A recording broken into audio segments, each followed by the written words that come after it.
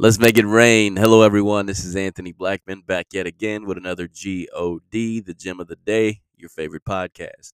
First and foremost, and as always, I want to thank you for listening. And if you like, subscribe and share with a friend. You can also go to makeitrain.net to check out all content all the time. If you're ever having a weekday, check me out every weekday. New podcast drops. Today, I want to talk about hotheads. But before we do so, let us pray. Dear Heavenly Father, we thank you for humbling us, sitting us down, and setting us on the right path. You are the way, the truth, and the life. We thank you for showing us this. And we thank you in all these things. In Jesus' name, amen. With that being said, hotheads.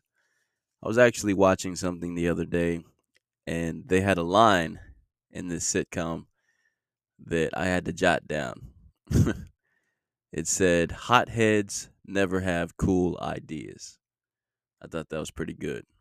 So nice, I feel the need to quote it twice. Hotheads never have cool ideas. I really like that. And I've shared this verse in Proverbs 15 before, but this seems fitting for this particular episode. Proverbs 15:1 reads, "A soft answer turns away wrath, but a harsh word stirs up anger. A hot head causes more trouble." That's basically what that's saying. If I were to keep my cool and speak softly, not let things escalate to another level, I can deter the situation. But if I let the anger get the best of me, if I am a hothead, things can escalate very quickly to a level we don't want to reach. There's no going back from that sometimes. So hotheads never have cool ideas.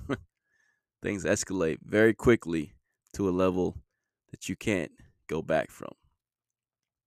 Bad things happen when anger is in the mix. So I want you to think about that the next time you feel like you're going to lose your temper, the next time you feel like you're going to snap. There's a lot of times where you will be tested by your peers, your boss, those around you, where you're feeling like you're wanting to snap. You're feeling like you want to lose your cool. You're starting to get that hot head. Temperature is beginning to boil. But you have to refrain from that. Be led by the Spirit and speak softly, calmly. Refrain from losing your cool. Refrain from blowing up, letting things escalate to a level that you can't go back from. Walk by the Spirit, not the flesh. Don't let it overtake you, to ensure you remain cool and not hot-headed. Think about that. The GOD, God bless.